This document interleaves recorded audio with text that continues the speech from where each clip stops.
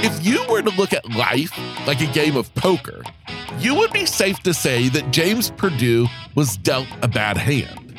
But like any good gambler knows, you have two choices. You can either fold or you can play the game. Well, James Purdue, he chose to play the game. As you listen to his story today, you're going to be conflicted with your emotions because quite possibly you're going to feel sorry for what he's been through, for what he's had to endure. But at the same time, when you hear the smile in his voice, when you laugh at his jokes, you're going to feel like, oh my gosh, I can't feel sorry for this guy because this guy is living life. He's making the most out of the hand he was dealt. My friend, this is episode 254, and this is the story of James Purdue.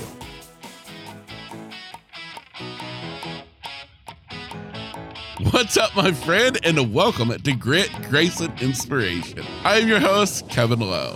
20 years ago, I awoke from a life-saving surgery only to find that I was left completely blind. And since that day, I've learned a lot about life, a lot about living, and a lot about myself. And here on this podcast, I want to share those insights with you. Because, friend, if you are still searching for your purpose, still trying to understand why, or still left searching for that next right path to take, well, consider this to be your stepping stone to get you from where you are to where you want to be. Do you ever feel like there's got to be more to life than this? Yeah, maybe on the outside, your life looks good, but in reality, you are so unfulfilled with life. You keep thinking that there has got to be something more, that you're meant to be doing more, but you don't know what that is or how to even make it happen. Well, imagine if it was different. Imagine if you got to wake up on Monday morning, full of enthusiasm, so excited for the day, because you are finally living in alignment with your life's purpose. Well, friend, it's possible. And that is why I created Discover Your Purpose, my signature one-on-one coaching session, where we can dive deep into your life's purpose. If you are finally ready to make this the year that you start living out your truest potential, well, it's time that you discover your life's purpose. To learn more, text the word DISCOVER to 55444. Again, just text the word DISCOVER to 55444. And with that, I hope you enjoy today's episode.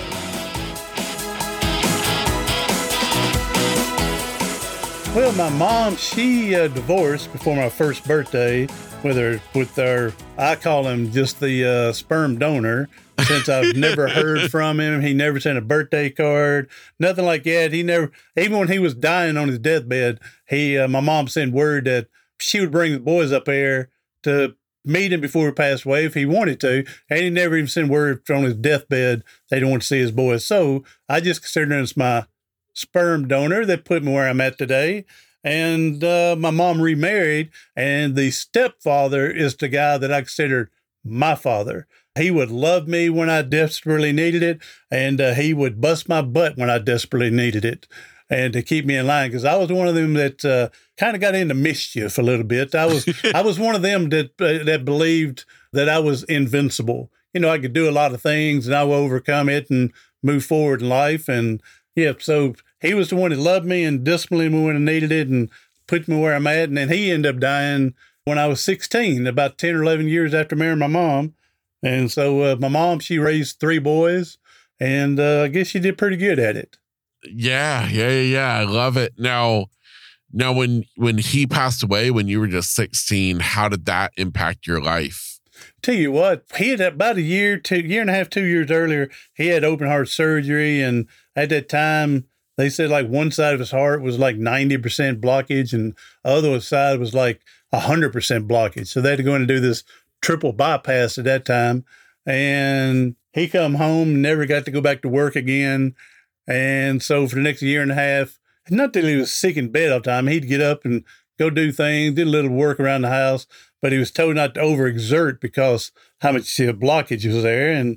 But he did the best he could. But finally he went to the hospital, and I remember the doctor calling and told my mom that there's nothing more they can do for him, that he was retaining fluid in his body and lungs, and said that he could have a year, he could have a month, he could have a week. Said, we just don't know. There's nothing more we can do. So she goes to the hospital to pick him up to bring him home. And while they're waiting on the paperwork, the lunch lady came in for lunch at the hospital. And he told him, said, no, I'm not going to eat lunch here. I'll wait till I get home and eat lunch with my boys. And so, but I'll drink some of his tea.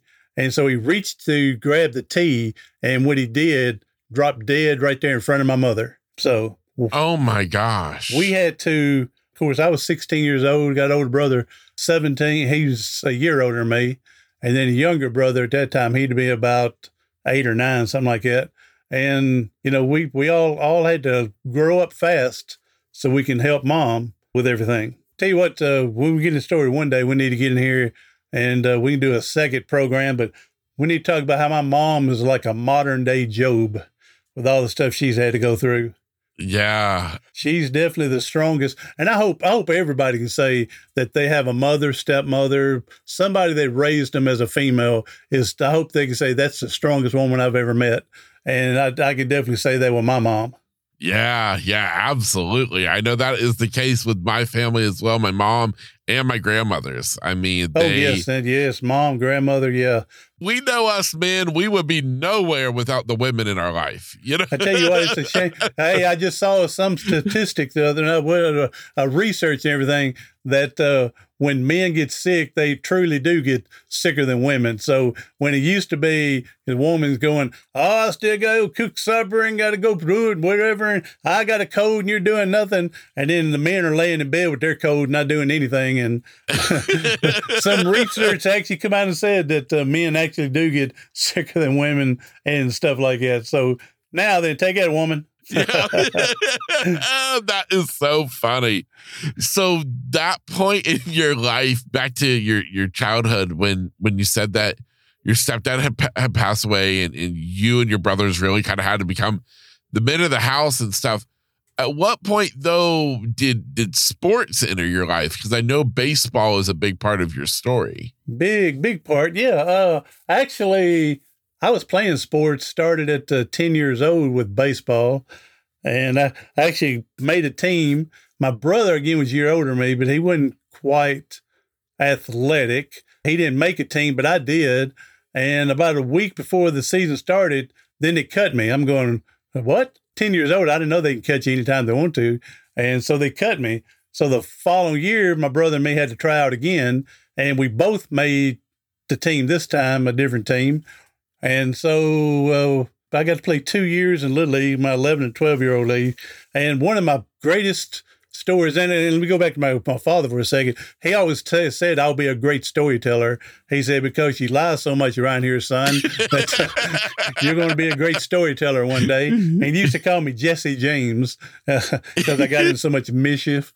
So, yes. Okay. So, but here's one of my better stories is one day we're getting ready to play the number one team in the league. Number one, they hadn't lost a game, 13-0. This is the last game of the season.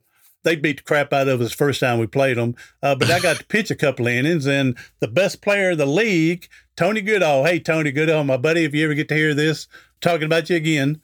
And so, Tony, he led with most home runs in the league, the highest batting average in the league. He was the best pitcher in the league, undefeated and everything. But I got to pitch an inning or two because we're getting beat so bad. Now, not that at that time I was the hardest thrower, which I wasn't. I probably threw it so slow and that team was so anxious, ready to hit, I probably threw him off a little bit. But I struck old Tony out, and I was one of the first person to strike him out. And I felt good about myself. So the last game of the year, we're playing them. They're 13-0. We're 6-7, I think. 6-7. So we're playing them.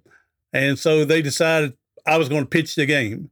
And I go, yeah. Well, it rained half the day. And so the coach is calling going, hey, rest up for the arm. But right now they're saying we're still going to play. I said, okay. Then he calls, well, I think they're going to cancel it. Then he calls, said, nope, they said it's still on. And so I'm resting, waiting for the game. But come to find out, our league was the only league in the city that played. All the softball teams canceled. The other across town, Little League, they cancel theirs. So everybody in Gallatin is there watching me pitch against the number one team in the thing, including the team that cut me 2 years earlier. And so I end up, again, I didn't throw hard at that age. So I'm sure I threw slow enough and they're over swinging and everything. But we ended up beating them 4-0. And I pitched a no-hitter against the number one team. And the team that cut me again was going, we should have kept him. We should have kept him. We should have kept him. And I got to strike Tony out again. So I was the only person that struck him out twice. Again, I know it's because I probably threw it so slow and he's up there thinking home run, boom. But I got to strike him out twice. So wow, that is one heck of a story. I love it. Now, did you continue being a pitcher all through your career in baseball? Yeah, this Little League team, but I didn't pitch any my first year as an 11-year-old, but as a 12-year-old, they wanted people to try out for pitching. So I tried out, and I was left-handed. And so when a left-hander throws, they got that little natural screwball. And so they ended up giving me the opportunity. And so, from the rest of my career, I pitched or played first base or outfield. Yeah, and so, I was one of them growing up wanted to be a professional athlete. Because when my dad died, we weren't what you were called poor, but we were knocking on the door poor. And so, at 16 when he passed away, my mom, if the roof leaked from rain, I'm the one who had to get up on the roof and find it and patch it the best we could because she couldn't afford a roofer. And here in Tennessee, the weather gets kind of nippy a little bit. So if under our house, the pipes froze, and I'm the one at 14 degrees is underneath there trying to find where the pipe is froze to get it thawed out so we have water for the winter. And auto mechanics, everything, she just couldn't afford it, so I had to learn to do all that growing up. My older brother, he wasn't mechanically inclined, so I had to do it. And younger brother, he's too young to do all that. And so I wanted to be this professional athlete. That way I can buy mom this new house, not have to worry about all that going on, buy her a new car, get my brothers new cars. And I even told people, back when I was growing up, they used to have a magazine that you could order and you can get a mail-ordered bride. And so I was going to get a mail-order groom for my mother. Was my plan.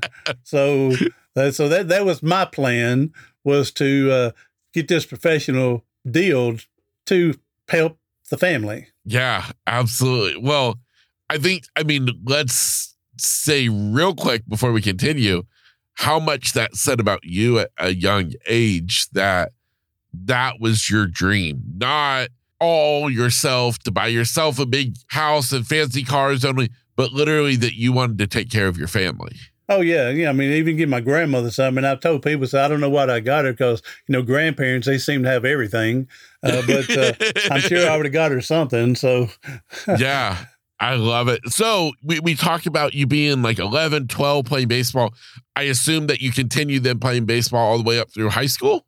High school, I was our most valuable player my junior and senior year. And even today, I'm the only person that's won the MVP 2 years. Oh, wow. Usually it's a one and done, and usually it's the seniors that get it. But again, the funny thing is when I got in my junior year, the guy before me was a senior, but his junior year, he got the MVP, and he came back as a senior. And so I beat him out. And then, of course, I got it my senior year. Yeah. Oh, wow. That's pretty darn cool. So, yeah, I'm the only one of that. And of course, I ended up getting a scholarship to go to college. And I was one of them that I had a strong 2.0 GPA to go to college. Now, when I say strong 2.0, I mean, yeah, I just barely got that 2.0. I was one of them that the teachers always said, James, you're smarter than this. You ought to be putting more into it. And I'm going, no, you don't need to do all this when you're playing baseball. And so mom and dad, you're smarter than this. You need to do, well, but you don't need to do all this when you're in baseball. And so I never did put forth what I should have. And I'm one of them nowadays, I wished I would have, so I would be better prepared when I got injured and went to play baseball. To college, because then I had to learn to study all over again because of what I didn't really learn in my high school and middle school years. Of course. You know what, man? Something always comes to bite us in the butt later in life, you know? Oh, yeah. And it doesn't sometimes doesn't have to be a big bite, but yeah, it comes back and lets you know that things could have been a little different. Yeah, absolutely. So talk to me about leaving town, going away to college. Your college, was it far away from home? Yeah, it was about 2 hours.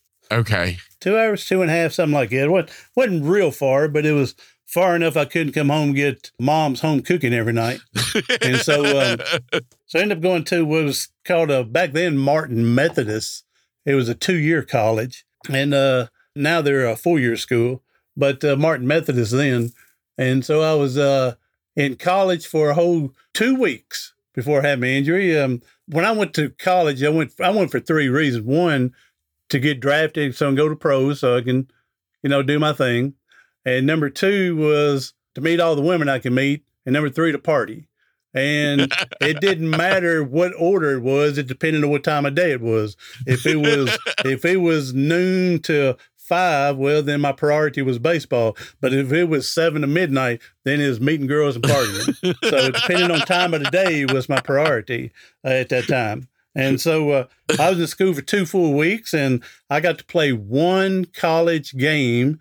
And I mean, I don't hate telling the story, but I don't want to sound like I'm bragging. But again, I was the only freshman starting.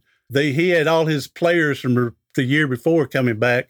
And so I got to play as the 1 freshman, the only freshman starting, and had a pretty good game. After the game, I remember my mom saying, "Hey, come on home," because we played in Nashville. So we were 40 minutes from home then. She says, "Come on home tonight. I'll cook you a dinner and stuff, spend the night, and I'll drive you back down to college the next day." And I said, "Mom, there's no way I'm going to." I said, "Today was a good day. This is the first step towards our goal to be this professional athlete." And I said, "Mom, nothing can stop us." And then in looking back, hindsight, when I said nothing can stop me, that's kind of like that dude on the Titanic, the captain, the guy, and he says, "Even God himself can't sink this ship."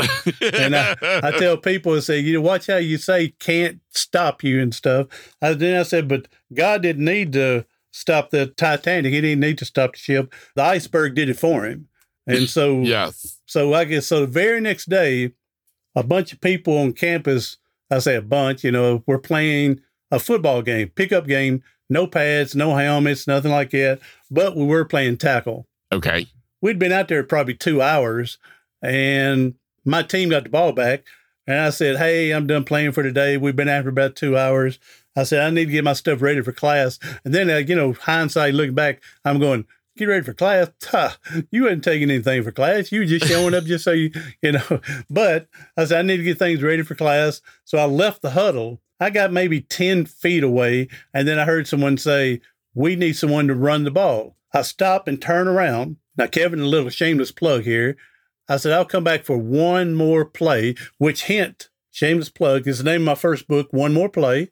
And it talks about how growing up like we're talking today, my little memoir. And so they handed the ball off to me. I broke through the line, broke a couple of tackles, scored a touchdown, and I was turning towards everyone. Play's over with, right? So scored a touchdown, play's over. So I'm putting the ball down, turning towards everyone. And on the right side of me, and something in my peripheral vision, I see something. I have no idea what it is. I just see something. And then I feel contact up high by shoulder area. And then I hear a loud pop. And both of us go to the ground. Now, I'm thinking my collarbone broke because he hit me up high on my right side. Again, I was left-handed. And the guys I tackled him. I said, "Yeah," after the play was over with. I said, "Man, I'm going to get up and kick your butt right now." So I didn't use the word butt. And so I figured, again, because I grew up thinking I was invincible, I'll beat this guy with one hand, my left hand. I'm left-handed, my left side didn't get hurt. It was I thought my collarbone broke on my right side. And so I got up and, I tried to get up. And when I lift my head, nothing followed. My shoulders didn't come up. My arms didn't come up. My legs didn't come up. And so I put my head back down. And then the guy that tackled me says, "Well, does your touchdown count?" I said, Man, when I really get up now, I said, asking the dumb question like if it still counts. And tried again to get up. Again, nothing followed. And then I did the old, people say three's a charm. So I put my head down, took a deep breath, tried to get up a third time, nothing followed. And then I knew instantly I was paralyzed. Wow. Wow. How fast everything can change. Yeah, you hear people say in the blink of an eye. Well, yep. In the blink of an eye, in the break of a neck, because the pop I ended up hearing was he broke my neck. Okay. And that made the spinal cord injury. And so, and that's how I got paralyzed. Wow. What happened? Do you remember at that moment? I mean, did everybody start coming over and kind of chaos pursue? I just remember staring at the sky and the trees where the wind's blowing the leaves up top, because I knew they were going to have to get an ambulance. And you always hear, don't move, you'll make things worse. Yes. I couldn't move anyway. So, so we didn't have to worry about that part. But there was one guy there, and I don't know what they called it back in 1983, but he was trying to be a paramedic, EMT, whatever they called them back then. And all of a sudden, he's taking control of everything. He told someone to run to his room, get his pen and paper out, bring a blanket, bring the stethoscope, bring his blood pressure cup. And he's out there before the ambulance even getting there. And then he's telling them my blood pressure and temperature. And he's telling me to be calm. Don't, over. He gave them a bunch of information to give to them before they got there. So I would love to meet him again, but I didn't get his name or anything. But I would love to meet that guy to thank him for that. I'm just laying there. I wasn't knocked unconscious. Had pain in my neck, but it wasn't pain. It wasn't pain that made you cry, but it was pain. Yes. And so they ended up taking me to the local hospital. Part of my story there is one of my reasons I went to school was to meet these girls. And so I met this one girl a couple of days before all this took place, and she was going to school to be a nurse. And so I'm at the hospital. I'm out in the hallway. They done x-rays and stuff. And this girl, she comes by and she looked at me and says, "Hey, James, how you doing?" I forgot her name now. And I said, "Oh yeah, I'm not doing too good." I said, "I'm paralyzed." She says, "What?" I said, "Yeah, my neck's broke." And she goes, "Huh?" And then she looks at the chart and everything. And yep. So one of the reasons I went to meet the girls, and here she was working at the hospital there. Yeah. And so she ended up, staying to talk with me a little bit, because then from the local hospital, they transferred me back to Nashville to St. Thomas Hospital. Okay. Wow. Now, during this time, are you thinking to yourself that this is temporary, or did you know this is serious? Well, I knew it was serious because, again, I couldn't get up and move at all. So I knew it was serious. But again, I had this invincibility that when they told me, because I remember asking the doctor in Nashville, I said, "How bad is it?" And he said, "Bad enough you'll never walk again, possibly not move anything from your neck down." And I said, "That's pretty damn bad, isn't it?" And he said, "Yeah." But again, I had this invincibility. I thought, "Oh, yeah, right. I'll show y'all. I'll be walking." Now, figured my baseball career was over with, but I thought I'll be walking. And so that invincibility kept kicking in to do more and try more from there. Yeah. Wow. So what ended up being your long-lasting injury? Did you ever regain movement from the neck down?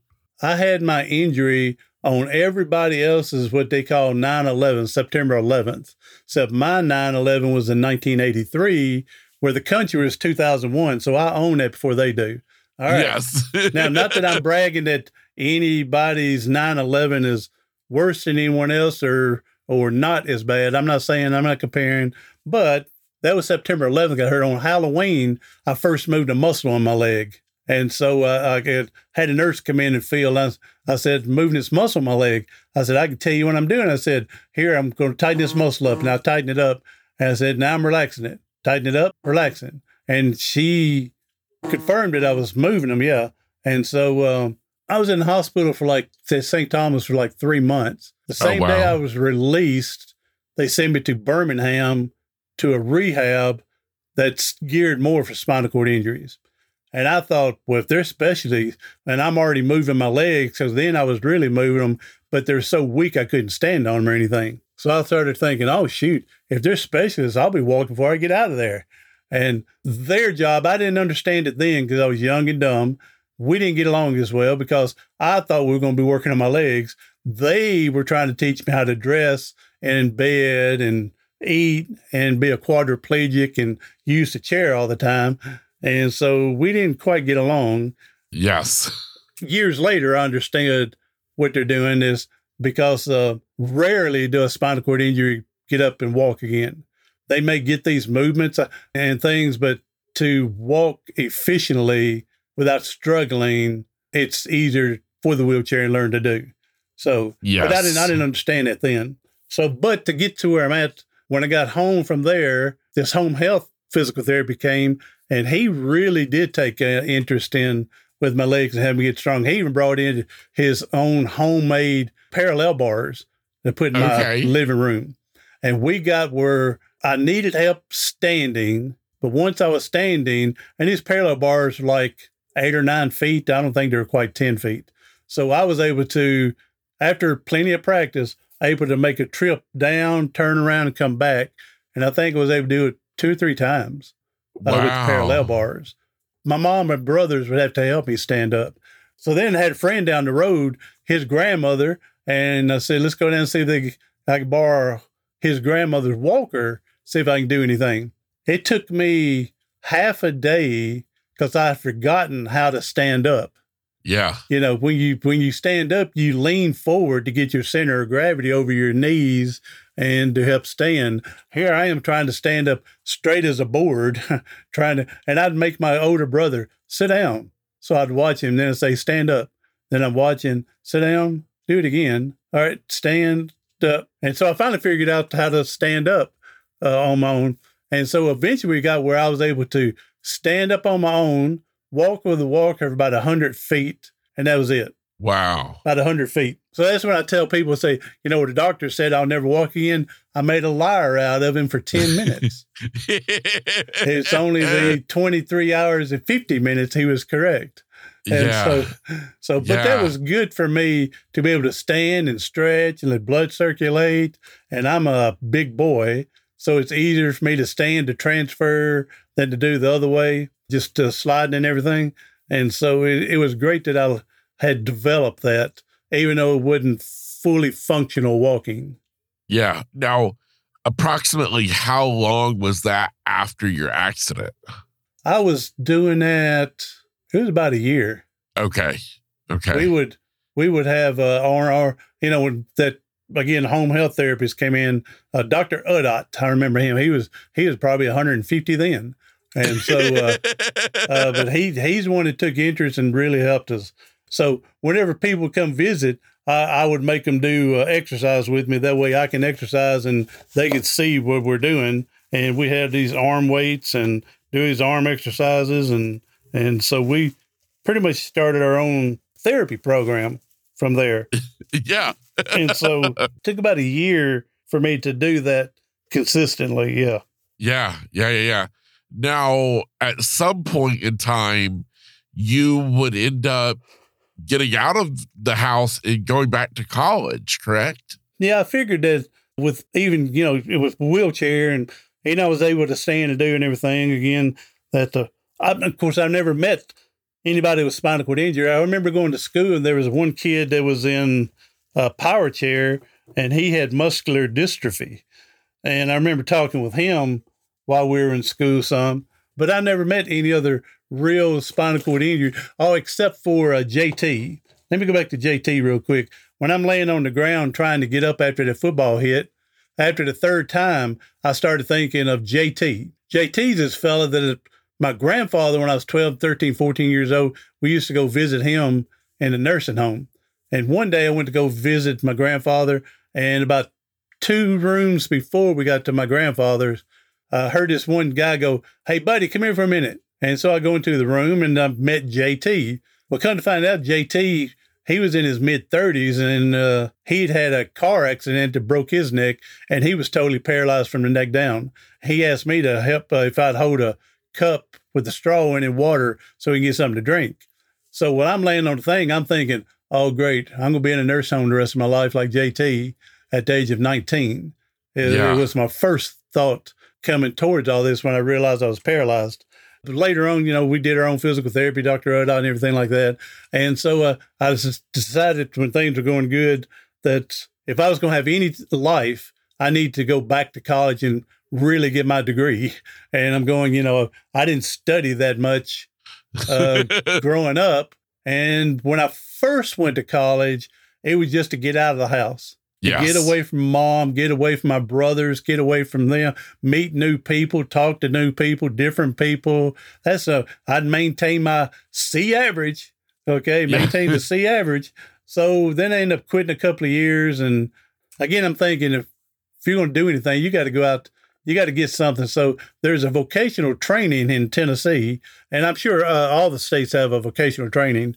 And this here is bookkeeping. So I went and took their bookkeeping course and passed and everything. Got certified as a bookkeeper. But then I was going, I don't want to sit there and do all that. And so, but it was good for me that I was able to, I made all A's but one B.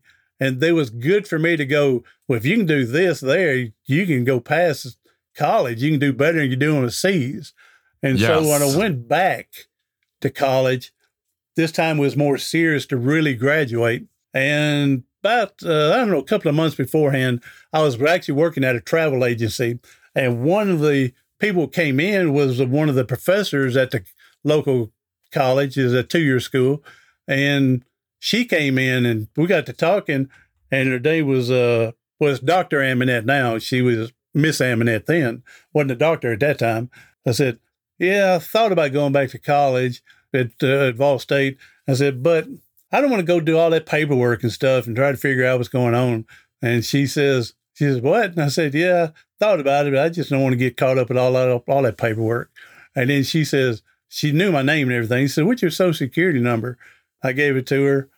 She comes back the very next day, and she had my schedule made up for the next 3 semesters from the spring. I never took a summer class, but if I did these in the summer class and then I do these in the fall, she says, you can graduate in a year. She went and figured out all that for me. And I was going, man, if she did all that for me, I got to at least try. I can't let her waste her time.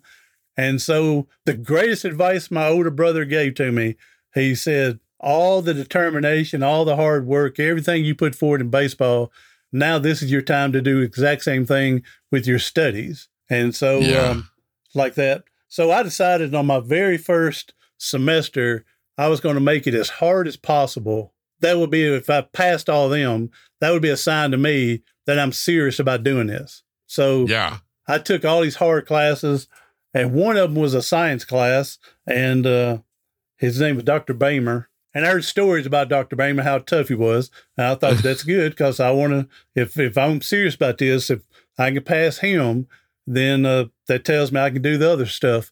And so took the very first test I took with Dr. Bamer, and I get it back, and I'm going, he puts on the board before he passed out the test, see how you did. He puts on the board how many people made A's on the test, and then he put a 0. And I'm going, oh, well, I did study, but I would expect him better, but I'm not an A person. I can understand that. Then he put a B up there, 5 people. I said, oh, only 5. Well, I know I'm not one of the 5. Then he put a C, and he put how many people, and I said, that's probably me, because I did study. And he said, I'm a C guy. And then he put how many D's and how many F's.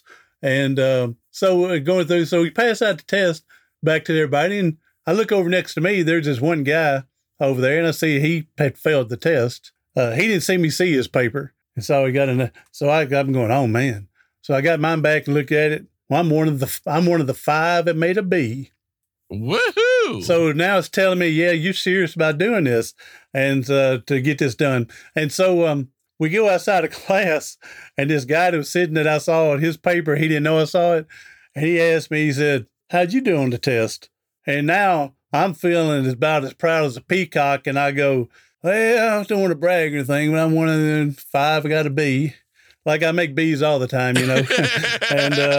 and so I'm proud of myself. So yeah, so knowing this guy got D's, and so then I turned around to him and said, "Hey, buddy, how'd you do?" Well, he didn't tell me how he did, but he did say, "I believe that if you believe in the Lord, He'll provide." And I said, "Well, I mean, smack me if I'm wrong, man, but I believe the Lord's provided these books, so maybe you need to start studying." Like that. Oh boy, he didn't like it. And so I ended up getting a B out of Dr. Bamer's class, and again, it made me realize that I'm capable of doing better in C, but I had to study. For another example, I had his history teacher. For the midterm, it took me 4 days, and I didn't study it. I memorized like 40 pages of information. And that's not studying, it's just memorizing. Yes. Okay. So right before the test, midterm, met this girl, and I said, "Hey, how do you get to study?" She says, "I studied about an hour before I got here." I said, "An hour?" And I'm thinking to myself, good luck to you. Like, that's what I'm thinking. I was thinking, because I put 4 days in memorizing. Of course, she said study, right? Study, not memorizing. And so took the test, and we got our midterms back. I got a 94 on mine for memorizing, but it still got me the 94, an A. And so I saw a girl and said, knowing she studied for 1 hour, said, "How'd you do?" She says, "Well, I got a 90. I go, "A 90 for studying for 1 hour?" Like that. And so I started thinking, I got 4 extra points because I memorized for 4 extra days. Like that. And so yeah, that's how I ended up going through college first until I really learned how to study, is just memorizing everything, and it got me through. So tell people that when I graduated high school, I was a 2.0. When I got done with the 2-year degree, I was a 2.6. I'm already 0.6 ahead of high school. Like, then I got my bachelor's degree, and it was a 3.1. So working my way on up. And then I got my master's degree, a 3.9. And I told people, I said, man, the higher the education, the stronger I'm getting. About 15 years later, I finally go back to work on my doctorate degree.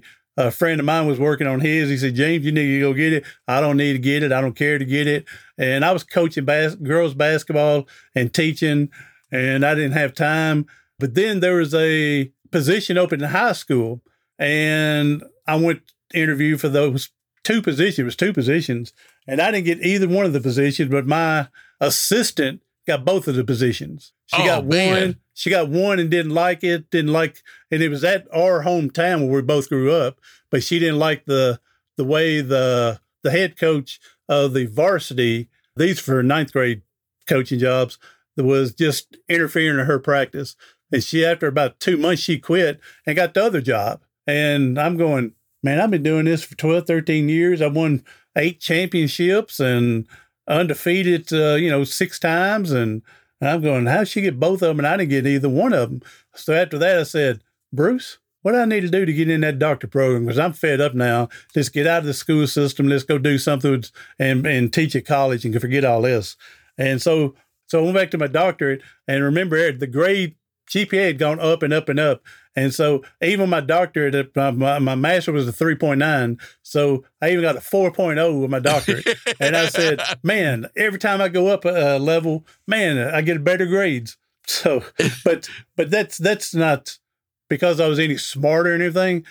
I learned to play the game. That's it. I would tell anybody going into college, going to a trade school, learn to play the game. All right. You don't have to agree with the professor saying, what your teacher's saying, but if this is what they want, you give back to them what they want. Don't argue with them. Don't intercede what you think is the best answer. If they're looking for this, you give it right back to them. So I just had to learn to play the game. Yeah. Wise words. So I'm curious, James, what made you get into teaching and coaching? What led you to that career path? One of my big physical therapies for me was my brother. Man, he's just great to get me back on the baseball field as a coach. This way I can still be involved in baseball. I can coach, help the youth become better, not only athletes, better ball players, but better men, out there. To teach them to be respectful, teach them to be whatever. And, I learned when I got into middle school teaching and coaching, and I was coaching girls basketball team, and we'd won a state championship one time. And I had learned, especially then, that these players would do almost anything for their coach, but then they would second guess their own parents. And so the parent would come up to me and say something, and then I say, well, I'll have a little talk with them. And then I'll go talk to them about how they need to be more respectful to mom and dad, and how you need to be, because I'm only going to be your coach for only a couple of years. You got to deal with mom and dad the rest of your life. And you've got to learn to love them and stuff. And I said, you don't have to be eye to eye. And I'm just giving them advice, all I did. But because the coach said so, they were more apt to do that. And then I would tell them, say, now, I know you, like the mother would come say something. And say, I know you had a problem with mom a little bit, but I'm expecting you to go home and tell your mother you love her and give her a big hug. And said, and I will be asking your mom if you did that. And I said, now you don't go tell her, Coach Perdue says I got to do this. No, you don't do that. You do it on your own. Okay. But I will be asking.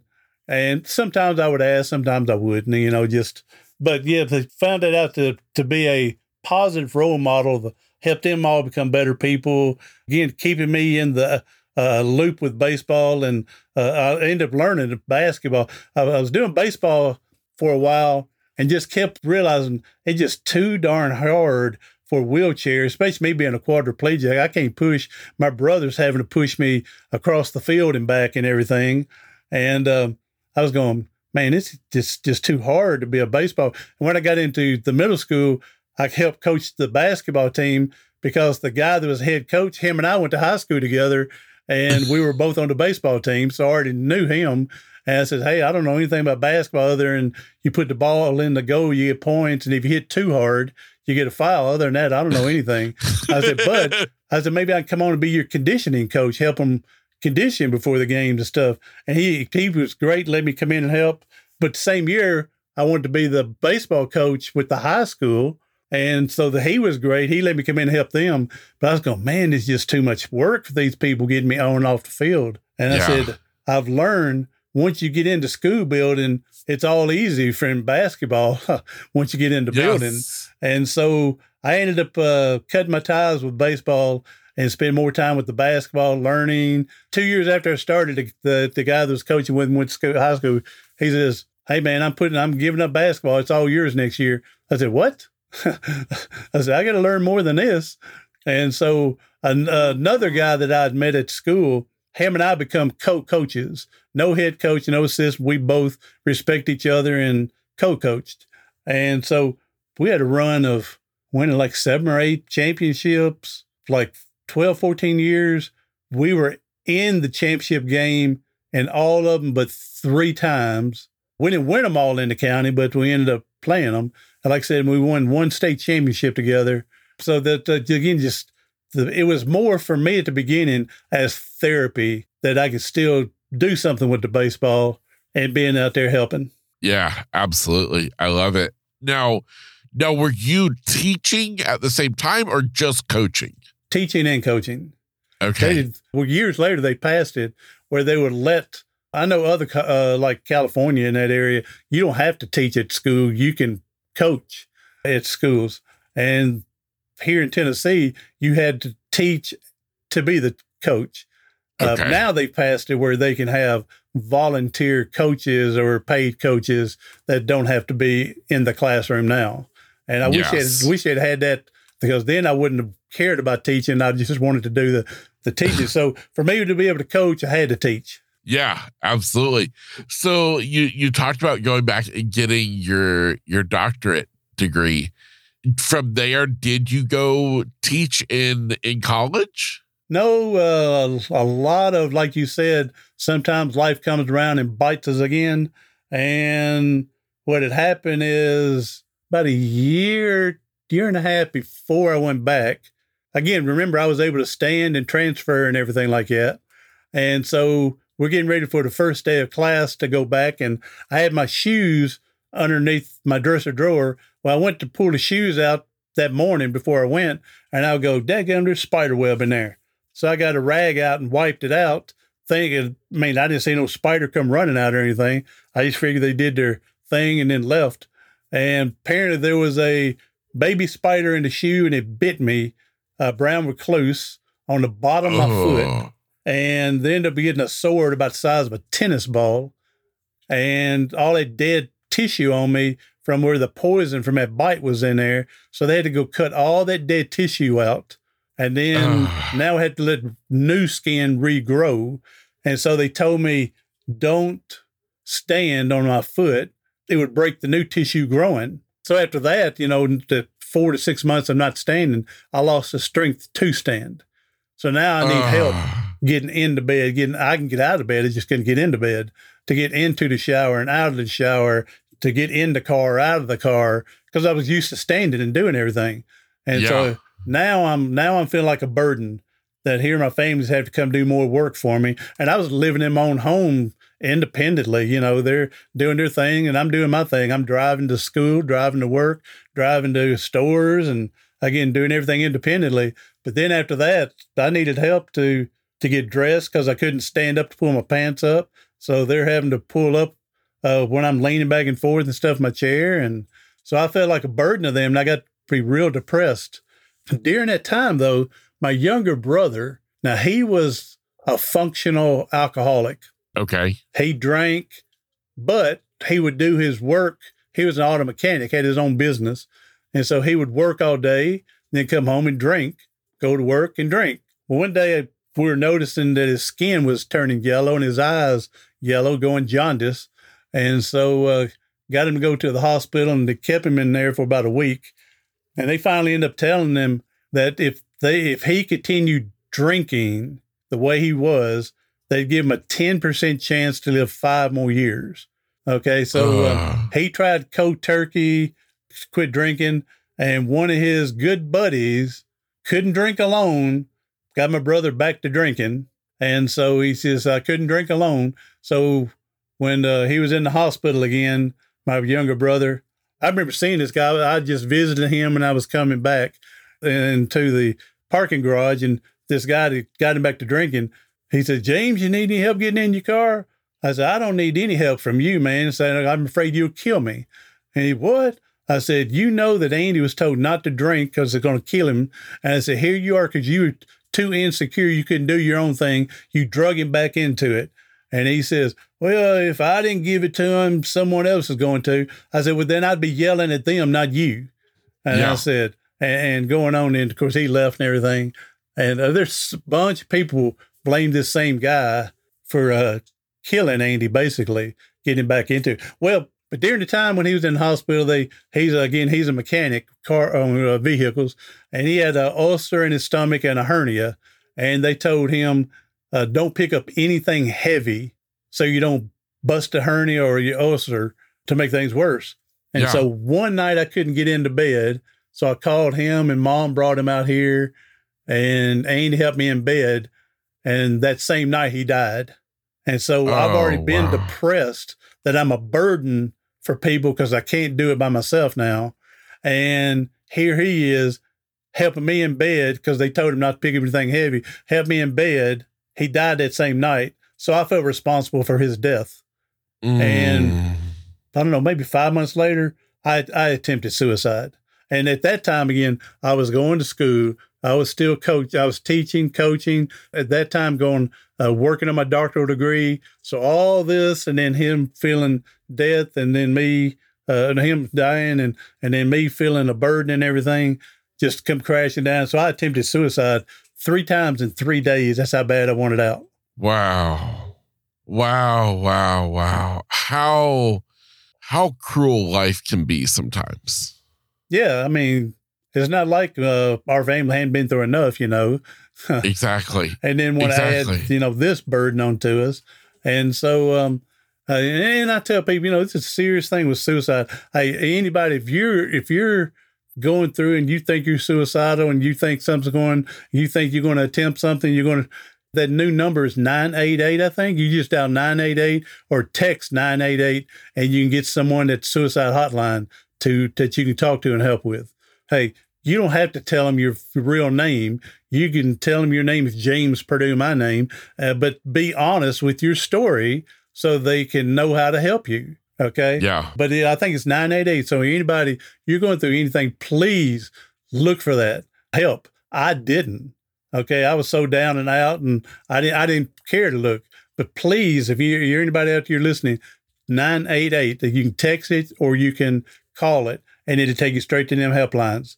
So what had happened is the first 2 days I took Sudafed and Benadryls thinking it would make me go to sleep and then that'd just be it. Be done with. Took first day 2 packs of Sudafeds, and it says on the package, do not operate heavy machinery, causes drowsiness.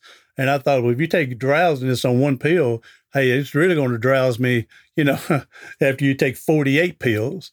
Yeah. And I don't know if God was looking after me, being overweight, whatever. All I did was sleep and wake up with a headache. Wow.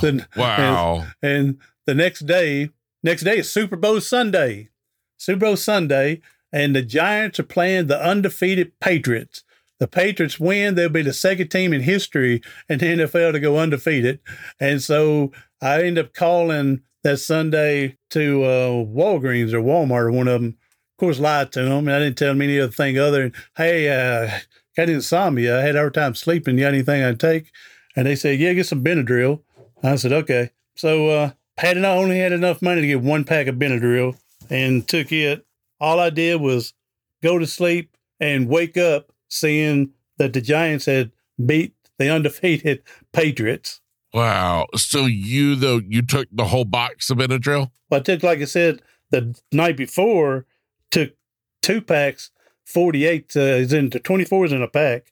Took 2 packs, 48 pills of Sudafed. And the next day, all I had was enough to buy 1 pack, so it took 24 Benadryls, yeah.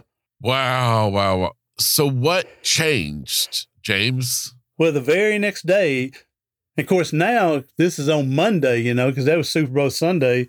So Monday, over the weekend, I called 5 or 6 teachers I enjoyed working with. So I left messages over the weekend at their work at the school. That way, by the time Monday got here, I'd be dead. Well, I'm still alive because all them pills didn't work with me. And so now 5:30 and 6 in the morning, I'm getting 7 o'clock. I'm getting these phone calls from these teachers because I thank them for being friends and everything like that. And they're worried about me. The principal calls. And so I'm now having to lie to them, say, oh, you're just worrying too much. I'm just taking time off and trying to get my health right. And said, y'all just looking at things wrong way and lying to them and everything. So once I got off the phone with them, I go out in my garage because now I don't have any money to go buy anything else. So I go in my garage in my van and start the van, and I get out of my wheelchair and lay on the van floor so I can suck the carbon monoxide. And I get out of the wheelchair. That way, if I feel bad or sick, I don't leave the van. Yeah. So if I'm laying on the floor, I can't get up and go. And so I'm laying there for 2 hours sucking in carbon monoxide. And then all of a sudden the engine starts clattering and going on and off. And because the thing is full of carbon monoxide in the garage, it has to have that regular oxygen to run with those sensors today. And so I'm thinking, oh, great. I said, now I'm not going to die, but I'm going to end up having brain damage from sucking this stuff in. And now it'll be worse on everybody else. So then I just started huffing as hard as I can to get as much as I can in. And next thing I know, somebody had come to visit me and they found me in the van and they had paramedics there and they revived me. And apparently they told them that about 10 more minutes I would have been dead. So they take me to the hospital, put me in the hyperbaric chamber. And I'm in there for like 4 hours where they pushing the carbon monoxide out of my body and oxygen into the body for 4 hours in the hyperbaric chamber. I'm telling you, Kevin, you live through a suicide. Not only do people think you're crazy, they make you see a psychiatrist. So now I got to see a psychiatrist for a while. And, but it ended up being the best thing for me, being with him, that here I can open up to someone that I didn't want to put burden on my mom and older brother about what's going on with Andy dying, and I feel like I killed him. But I can open up to someone stranger that knowing he wasn't going to judge me, he wasn't going. And so I saw him for a year, and he's the one that finally said, James, for whatever reason, God didn't take you. And so you're here to share your story to help inspire other people. And he got me into the public speaking, which eventually got me doing a YouTube channel, which eventually got me doing a podcast, so we can help spread messages of other people, providing hope to other people around the world. Yeah. Wow. Now, is that what also brought you to write your book? Yeah, he told me, he said, well, one thing he said, you write your story, this one book, one more play. Of course, when I didn't have the title at that time, but he's the one that told me to write that book. That way, if you don't get to talk to people, people can get your book. And I'm going, I'm not a writer. I don't know. And here's a miracle in itself here, Kevin. It took me 12 years to write that book. Now, should have took me 12 months, but I'd write a page and a half, then I wouldn't touch it for 3 months. Then I'd come back and write half a page and wouldn't touch it for 6 months. And it's a miracle when you upgrade your computer that I didn't lose that manuscript, because if I'd have lost it, I would have never gone back and done it all over again. Of course. So finally, I decided, if you're going to, and I had started writing this book beforehand, before all this suicide. And so when he told me I need to get a book out, I was going, I've already started one. Finally, I said, well, if you're going to write it, you need to go ahead and do it now, or just shut up and don't ever do it. And same thing with going back to school. You're going to take the hardest classes, and that's going to be a good test. So same thing on the book. If you're going to do it, do it. If not, shut up and go on and quit talking about it. And so I ended up finally eventually doing it and getting it together, and several friends helped proofread it for me, and we got it out. And from there, yeah. So yeah, I tell you, wow. There's times when I don't know how everybody's God, or if you want to call it life or whatever else again, but twice this happened, and it happened, Kevin, a year apart. So you got to remember this take place. I'm not going to tell you the whole thing at the beginning. I'll give you the Paul Harvey, the rest of the story here in a minute. So about a year apart now, and both of them are like in December, about a year apart. I go, man, my speaking business just ain't getting like I wanted to be. I mean, I've had a couple of things and some things out there, but it hadn't got to be a full-time business. And I'm going, all right, well, I'm tired of just trying on this, so I'm going to quit. I'm going to give it up. Well, that's when it seems like God comes back in again to give you a little kick in the pants to get going again. And I go to the store, Wally World. I take my service dog, Ricardo. Ricardo's the Walmart mascot up there. And so all of a sudden, we're at the checkout, and this other woman had already checked out. She's walking past. She says, hey, there's Ricardo. I said, you met Ricardo? Said, everybody meets him. I said, I can't remember everybody's name. And then she goes, well, ain't he on the front of your book? And I said, well, yeah. She says, well, I've read your book. I said, really? Like that? So then I asked the dumb question, if you don't mind, could you tell me how you got the book? Did someone give it to you? Someone recommend it? You looked up motivational book and it popped up and you looked and said, hey, that looks good. Or you find it laying in a trash can or in a gutter, somewhere. And I said, so we'll stop there. A year later, same thing. Speaking job just ain't going like we do. I'm going to quit and everything, We go to Wally World. Ricardo me there. We went in there 23 seconds. All of a sudden I heard this guy going, Mr. Purdue, Mr. Purdue, Mr. Purdue. And I turned around and I'm thinking, Mr. Purdue, one of my former students, has found me at Walmart. And turned around, I had no idea who the guy is. He said, I just come to let you know I've read your book 4 times. And I'm thinking in my head, crap, you ain't read my book 4 times. And he says, I've read your book 4 times. Your book is going to help me in life. And I said, really? Well, I appreciate you saying that. Again, the same day I'm saying I'm giving up all this stuff because it's not going anywhere. And so now here I'm being stopped twice again, a year apart. So I asked him the dumb question. Well, then about that time, his girlfriend comes in and one of the electric carts, she had her foot in a cast. She said, "Is this him?" He said, "Yeah, this is him." And then she goes, "Boy, I'm so glad my husband found your book." Like, dumb me. Here's my chance. I could have gave him a copy of my book because my book was being sold in Walmart. Just Walmart didn't know it. Okay. Okay.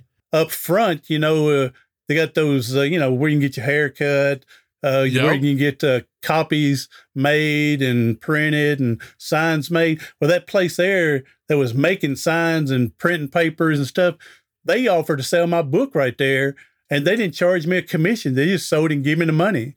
And oh, wow. Dumb me, when he was talking that, I should have gone and got him a book and gave it to him. Wasn't thinking. So, But I asked a question to him like I did that girl a year earlier. Hey, if you don't mind, could you tell me how you got the book? Did someone refer it to you? You Google it, it popped up. You find it laying in a trash can down in the gutter. Someone threw it out. And then here's where Paul Harvey would say, and now the rest of the story. Okay. Both answers they gave was the exact same answer a year apart. Man, I mean, exact same answer. I was locked up in the county jail, and your book is in the library, in the county jail library. What? Yeah, my book is in the county library, jail library. And that's how they found it. So especially the guy, when he told me that, I go, hey, I guess he did read it 4 times. He had nothing else to do. Now I'm saying it to myself, not to him. And, but yeah, then I'm thinking, man, my book's in the jail library. And I said, that's when I come to realize that we are all helping people. We have no clue who we're helping. I was fortunate enough that God sent those to me when I said I'm quitting everything to let me know that you help them. Okay. But we help so many people out there with our podcast, Kevin, with your podcast, Grit, Grace, and Inspiration, that we're helping so many people out there. We'll never hear from them. Yes. But they're going to get something out of these podcasts. They're going to use one little nugget that's going to help them get past a hard time. And so that's when I've come to learn we're not done. Even when I think I'm done, I'm not done. That we're going to do another podcast. And I've written like 10 books now. 5 of them are little children's books about my service dog. And I got about 5 other books. And so, we're going to be helping people, and we're not going to have a clue on anything, but it's happening. Yeah. Wow. James, you are such an awesome guy with such an amazing outlook on life that's truly just a breath of fresh air. Well, I'm telling you again, being on Grit, Grace, and Inspiration with Kevin Lowe, it's been an honor and everything. And I want to grow up and be like you, because I want you on my story, on my podcast with your story. And again, you're definitely going to help other people again, whether you're doing this one. So you're like me now. See, when I started my YouTube channel, I am just trying to give out inspirational information, tell little goofy stories on and overcoming it and things like that. But then when I started my podcast, I'm like you, people are tired of hearing my thing. I want to get out other people's messages. Yeah, and that way we can help them get out to help other people as well. And so this is my way, your way of giving to society something that other people are not getting. And so, I definitely want you on my podcast. Yeah, well, I would love to do it. I got to ask a question when everybody's wondering, do we have to go to prison to find your book, or can we find it elsewhere? You do not have to go to prison, and I would recommend not being there. But you can go to Amazon and to find the majority of my books are there with the little children's books. I did them self-published, and so they're all there. The One More Play, though, I had it through a publishing company, and it's actually a Barnes & Noble's website as well. And so from there, so you can go to Amazon and be the big one. And then, hey, if you really want to save some money, because again, when you write these books, I've learned that when you get your royalties, if you're lucky, you'll get $1.80 on the royalties. And so unless you sell 1 million, you're not going to get rich off of it. So I advise people to go to eBay and just look up One More Play, and you can find someone that's put it up and you'll get it for $2 instead of paying $20 at the other places. Okay. Wow. Now you got bargain hunting advice. You got it all, man. Hey, I tell people, and it's probably only worth $2, so you may want to, so save it. Hey, and I'm serious that I've actually gone back and bought some of them for $2 or $3, and they still look as good as new. And if it's not one that I've signed and gave to someone, then I'll turn around and just give that book away to someone else, and it didn't cost me $2 instead of $18 to get it printed. Yeah, absolutely. What is the name of your podcast for somebody interested in that? Podcast is actually named Professor of Perseverance Podcast. Professor of Perseverance. I got to throw a little shout out to man, John Bentley. John Bentley, retirement coming, buddy. I'm proud of you. But John Bentley, one day we were at the speakers workshop one day, and he lives in Alabama, and I'm in Tennessee, and he'd come up for speaking workshops from Alabama. And one day John was behind me, and all of a sudden I heard behind me, Professor of Perseverance. I'm just looking in front of me, not thinking nothing about it. He goes, Professor of Perseverance. I'm still looking for it. I didn't know John was talking to me, and all of a sudden John goes, James. I said, hey, John, how you doing, buddy? He said, you're the Professor of Perseverance.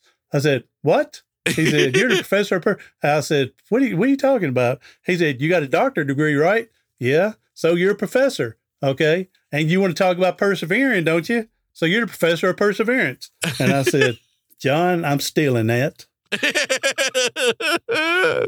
So, oh my gosh. Yeah. Now, another quick story. I know you got other things you need to get going to, Kevin, but another quick story. Popeye's Chicken. Okay. Popeye's Chicken. One day I was going through where I live, and we got a Popeye's Chicken, and it's getting, dark. And I look on their front of their building where there lights up Popeyes right there, and the POP for pop was lit up, but the word eyes, EYES, wasn't lit up, just POP. So I pulled over, took a picture, and I said, look, even Popeye's restaurant is advertising for the Professor of Perseverance. I love it. I really need to take that picture and send it to the headquarters and see if they will sponsor some of my podcast. That's right. I love it, man.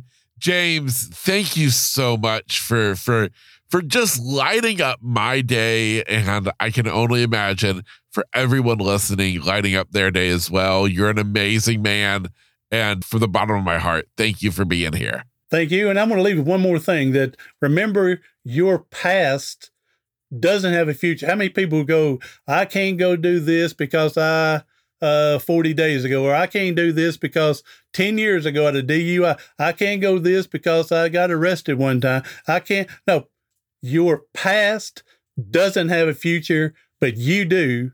All right. Your past doesn't have a future, but you do. So create your future today. Get out from living what used to be, what happened, whatever hindering you, and move forward in life. I don't care if you're going at a snail's pace, and then one day you're going to say, oh, I went 3 steps forward, and man, something happened. Now I feel like I'm 2 steps behind. Oh, that's cool, man. That means you're still 1 step in the good. All right. So just build on that and go. So yeah, just find people to be around with, people positive, people that has their best interest in helping you in life. Okay. And then the great thing about it is you're going to pay it forward. You're going to help somebody else in life. And again, they're going to help somebody else, and you'll never know the sequence and everything. But the good thing about it is we're going to be here to help each other. Amen to that. James, thank you for being here. For you, my listener, thank you for being here. You know this show is all for you. I hope you've enjoyed it. If you did enjoy it, if you got something out of it, and you're thinking to yourself, man, I got to tell somebody about this, we'll do that. Please share today's episode with somebody you love who needs a little encouragement, who needs some of that James Purdue special energy in their life. My name is Kevin Lowe, your host. This is Grit, Grace, and Inspiration. Get out there and take on the day.